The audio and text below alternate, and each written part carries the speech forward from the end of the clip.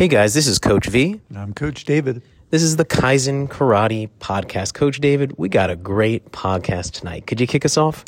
So, ladies and gentlemen, our podcast tonight is about the ages and stages with relative to the martial arts.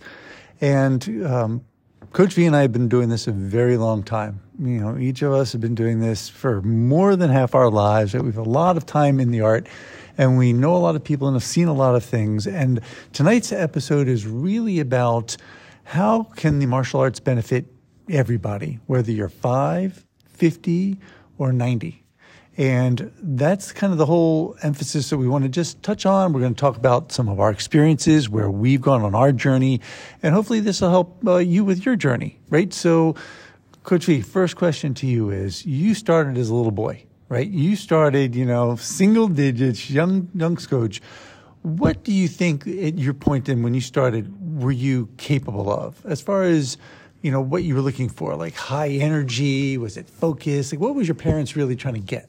Well, I think it's important to kind of encapsulate the time that I was in. This is like the 80s, right? There was no internet, yes, there was TV, right? But no, no internet, none of that stuff. It's very important to say, I think my dad, who was the one who kind of like was getting me into these arts, there was also a limited amount of martial arts to choose from in terms of something of a commercialized group class for kids. There wasn't the variety that you have today. So it's pretty much Taekwondo, Tang Soo Do were kind of the big things, at least in the area that we grew up in. So I think what was more important than like which system to train in, which I think you have a better menu of options today, I think it was more so, hey, which is the best fit? I remember going to some school in downtown Silver Spring. The instructor was screaming and shouting and all this, and that just didn't work out. I went to a different program, and that was it. That was the one where the instructor was just really amazing with kids. I didn't know what I didn't know. I had no idea what the system was. I had no idea what the style was. All I knew was that the instructor was a great fit, and I saw some of the higher belts, and I think my dad did too, and was like, oh, really good. And it was also a form of exercise. So I don't think this was like this grand plan of like, yes, we will learn this system, and, we will get really good at this style. I think it's different if it's an adult approaching it, right? That's correct. And I think, most people know, I've mentioned this before. I started as a, late teen, early 20s young man in my prime physical shape, or, close to prime physical shape. And I was looking for something very athletic. And so at the time, I was capable of doing what, I call in the blog post I wrote, which we'll include in the notes, like a medium style. It wasn't a hard style. It wasn't a soft style. It was like a medium style, but it was very athletic. And I did Taekwondo, lots of jumping, lots of turning, lots of flying. It was just a physical art that I was capable of and I enjoyed. And at that time in my life, I didn't have a wife, didn't have kids. That was my focus in life, basically. I did that and I worked to pay for that.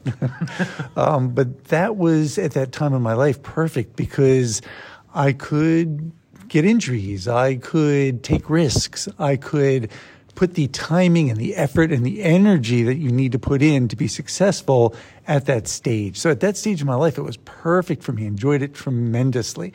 And it was a big challenge. So I really, that was where I was at that time. Now, of course, you start at one point in your life and you get older. You started, at 5? I started at 5. 5. Yeah. So as you got to be a young man, like teenager, 13, 14, 15, you started to change, right? Your body changed. How did that affect your martial arts? That's a great question. I think I'm going to answer that from two different perspectives. One was, it was about 15 or 16 years old. I started to discover what the weight room was. And, I was very fortunate. We trained at the local the YMCA. And I remember at the time you had to go through the weight room to get upstairs to the studio where the class was held. So I was just in awe of some of these like big, strong people, who were lifting weights. And our instructor, he looked like a bodybuilder. And I think there was always this seed in my head, like I wanted to do that, right? So I think the long story short is, as I got older and as the question is, how did I change?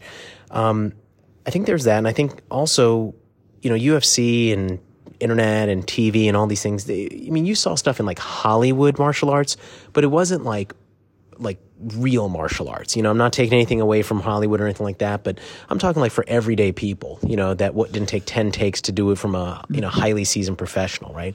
So I say that because I think, Coach Dave, when I think back to that, it was when I started to realize there was other systems out there, when I started to realize like, oh, there was other ways of doing things.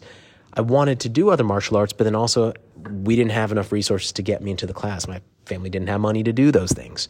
I could do one, but I couldn't do everything, and that was the season I was in.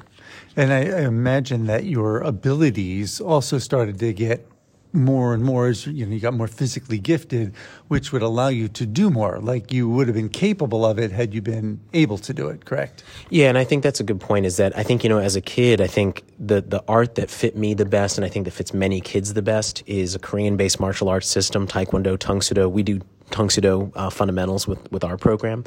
I think as things got old, as I got older, 16, 20, 25, there's no question that other forms of martial arts that were more physical came into play. I mean, I think I pushed the limits to the end of the road of what I could have done in the school that I was in at that time. I don't think I left any, stones unturned. Mm-hmm. But looking back, I think imagine if you started today, I think my martial arts journey would look a lot different, just given the resources and what's out there. So, what martial art do you do as a kid? I think it's going to be very different potentially than what you do as an adult. I 100% agree with that. And you're correct. There's so much now in the way of choice, options. There's like so many different things available. You really have a lot of different things, and it's great. I'm not saying that isn't great. Back in the day, we didn't have it, but I'm happy that people have a choice, and hopefully this might help point people into the right direction.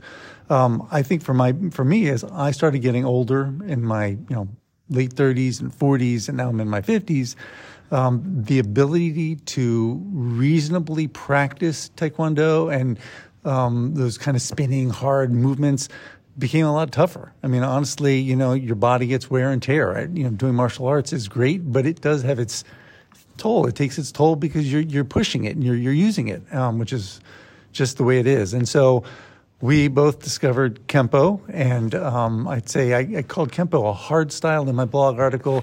You can banter this about, but I called it a hard style because the goal in Kempo is really self-defense. It's a street art. It is meant to take people out and stop a fight. It's not sport. I mean, yes, you can go to tournaments and stuff, but at the heart, that's not what it is. And so the beauty of it for where I am at my stage, and I think where you're approaching if you're not there, is that you do not have to kick high. You do not have to do jumps. You don't have to move very much at all. It's technique and it's knowledge and using your brain and what bodily skills we still possess. I didn't say we're, they're not digging any holes for us yet, but, just the ability to do what we can do and do it effectively is so appealing to me right now. That's one thing that I so love about Kempo, and I assume you do too.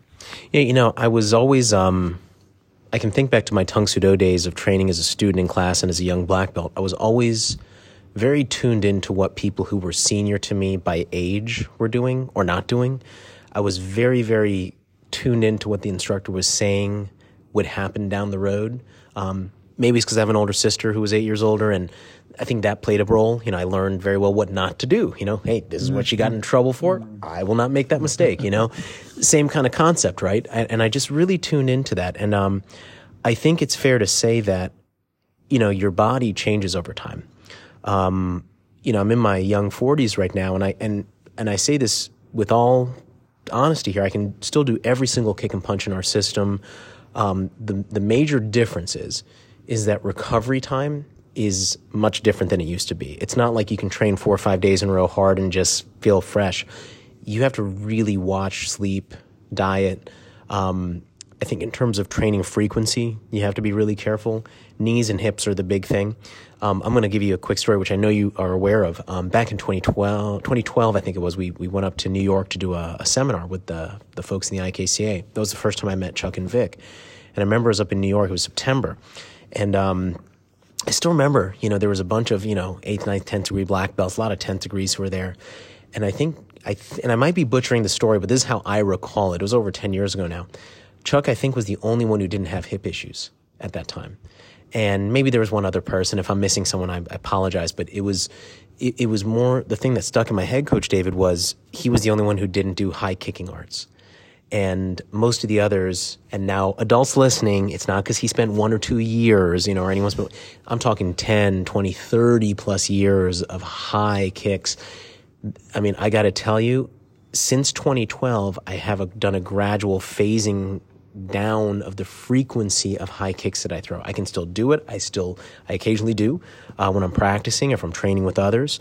But there's no question to me that the biggest shift that you make as you go from your 20s to 30s to 30s to 40s is you have to be very, very cognizant of the wear and tear on joints. It's kind of like mileage on the odometer. You can clean up the car, you can polish it up, you can put a new paint job on it, but it doesn't change the miles on the odometer. That's right. You can't hack in and turn it back. I just read a story about that. But yes, 100% agree. And I believe that as you keep going, you definitely need to be aware of your body. And I think that kind of comes with age. You get a little bit smarter and wiser about how to do that. And looking here in the future, and I'm not trying to prognosticate too far, but I absolutely believe that if you're at a place in your art, wherever you are, that maybe you had knee issues and you had a knee replacements or hip issues or wherever you are that you struggle with movement and you really struggle with motion, there is still hope for you. There are arts out there like Tai Chi, for one, where you can go slow and you do not have to move with anything that anybody out there is probably thinking, well, it's a martial art. Of course, it's going to be this dynamic thing. There are arts out there that could absolutely be for you. And I know, like you, we're lifelong martial artists. There's no retirement. There's no quitting. It's going to be, one way out, and that's it. But until then, I'm going to be doing something. I can't tell you what it'll be, but it's going to be something. And I just want everyone out there to know there are options. There's choices. And I called them light styles in the blog, but thank goodness that in my mind that they exist, because for me, martial arts is a lifestyle. It's a way of life. There is no other way. This is the way for me. And so I think, like you, that is what my plan is. Yeah, I think back, Coach David, to how we conversations you and I have had about how long we're going to do it, what is our plan. I think the answer is it's forever. It's you do in whatever capacity you can. If you can't kick, punch. If you can't punch, kick. If you can't do either of those, show up. If you can't do that, judge. If you can't do that, help out. If you can't, there's some way that you can be involved. I don't think it's just the martial arts. It's the camaraderie. It's the, in whatever way you can get physically involved, do something. The benefits far outweigh what you have, the investment. You know what I mean? Like what you have to put in. I have one question. I know we're getting kind of close to wrapping up here. If you had to kind of categorize, a martial art for youth, a martial art for 30s, 40s, maybe even 50s, and maybe a martial art towards, a time when you're not able to do or don't want to do high impact, what's your kind of, Mount Rushmore of the top martial arts in those categories, if you will? Well, for sure, I would say, just like you said earlier, the Korean martial arts, Tang Soo Do, Taekwondo, that would be like, if you're in any kind of athletic mindset and you be physical and really, have a lot of fun, because it's really, it's fun to kick high and jump and do 360 back kicks. Those would be great examples. Any of those Korean martial arts, and there's plenty of others that I'm not mentioning, but those that would be, why I chose them. I cannot be a higher and more substantial proponent for Kempo. To me, Kempo is such a great art. I love it. I'm in love with it. I've been ever since I first heard about it. Fantastic style when you get to be that middle-aged group like I am, 50s, 60s. I've seen so many high-level martial artists that are older than me that it makes me so happy, including Chuck, Senior Grandmaster Chuck Sullivan, who's, I want to be him. Performing high-level Kempo in his 90s. So that's where I see that. And there are plenty of others. So, please, if you have them, email us. Let us know what you think. And then, of course, I'm interested in Tai Chi. I mentioned that because it's one of the things that I see out there that I will want to pursue. And, I know that so many people get a very lot of enjoyment from that art. To be fair, that's amazing, by the way. I encourage everyone, rewind, right? Go back and listen to what Coach David just said. I'll give you this as my wrap-up thought. I call it the 10-year rule. I look down the road 10 years, and I ask myself, who's there? right now? You know, like who are the top people performing in that age group and in that age bracket? And I ask myself, do I want to be like that? And if the answer is yes, I keep going and I work towards it. If the answer is a strong, solid no, it's either a yes or a no. It's nowhere in the middle, right? It's either wow or it's not. It's yes or it's a no. If I'm like, wow, yes, let's go do it. Do it. But I think I hear what you're saying. I mean, I feel the same way about Kempo. I think there's no question that as I've changed over the years, would I do Tang Soo Do again? Absolutely. If I was in those younger age groups. So the question is, what about all of our Kaizen students, adults in the class? What should you do? I think the answer is you do it to the best of your ability. You do what you can do. But don't ever feel like you have to do these high kicks. If you have injuries, right, you need to tell your instructor about what you're working around. And Kempo is a huge part of our program. So we have the capacity to rank our students in both systems. Coach David, as a wrap-up thought, if someone wanted to find more information about other arts, I know you've written some amazing articles. We'll link it in the show notes. Besides those articles, what do you suggest to do? Google? Do you suggest to try out other schools? Like, how does someone go about finding, especially if they're not in the Washington, D.C. area and they can't link up with us? How does a prospective, not even just a student, but maybe someone looking to go into another art, how do they make that leap?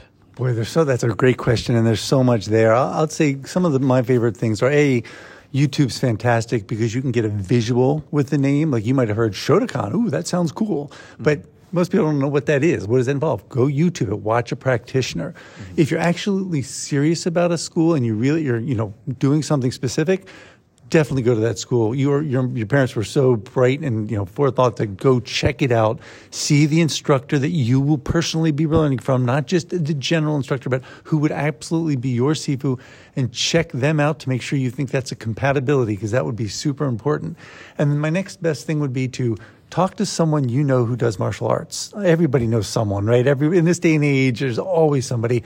Talk to them and get their feel, because getting someone's personal, like, I taught this, I teach with them, I know this person, I always like that kind of recommendation. That works usually pretty well. Coach David, as we wrap up, I'll close by saying this. That was brilliant what you shared. That process, folks, that Coach David just shared, that's not a 1 or 2 week thing. That's a multi-month kind of an ordeal, to really do your research, to find it out, to turn over rocks. Because once you commit, it's a long process, a very rewarding process, but it's a long process nonetheless. Hey guys, for the Kaizen Karate Podcast, this is Coach V. And I'm Coach David. Be well, be safe. We'll see you next time.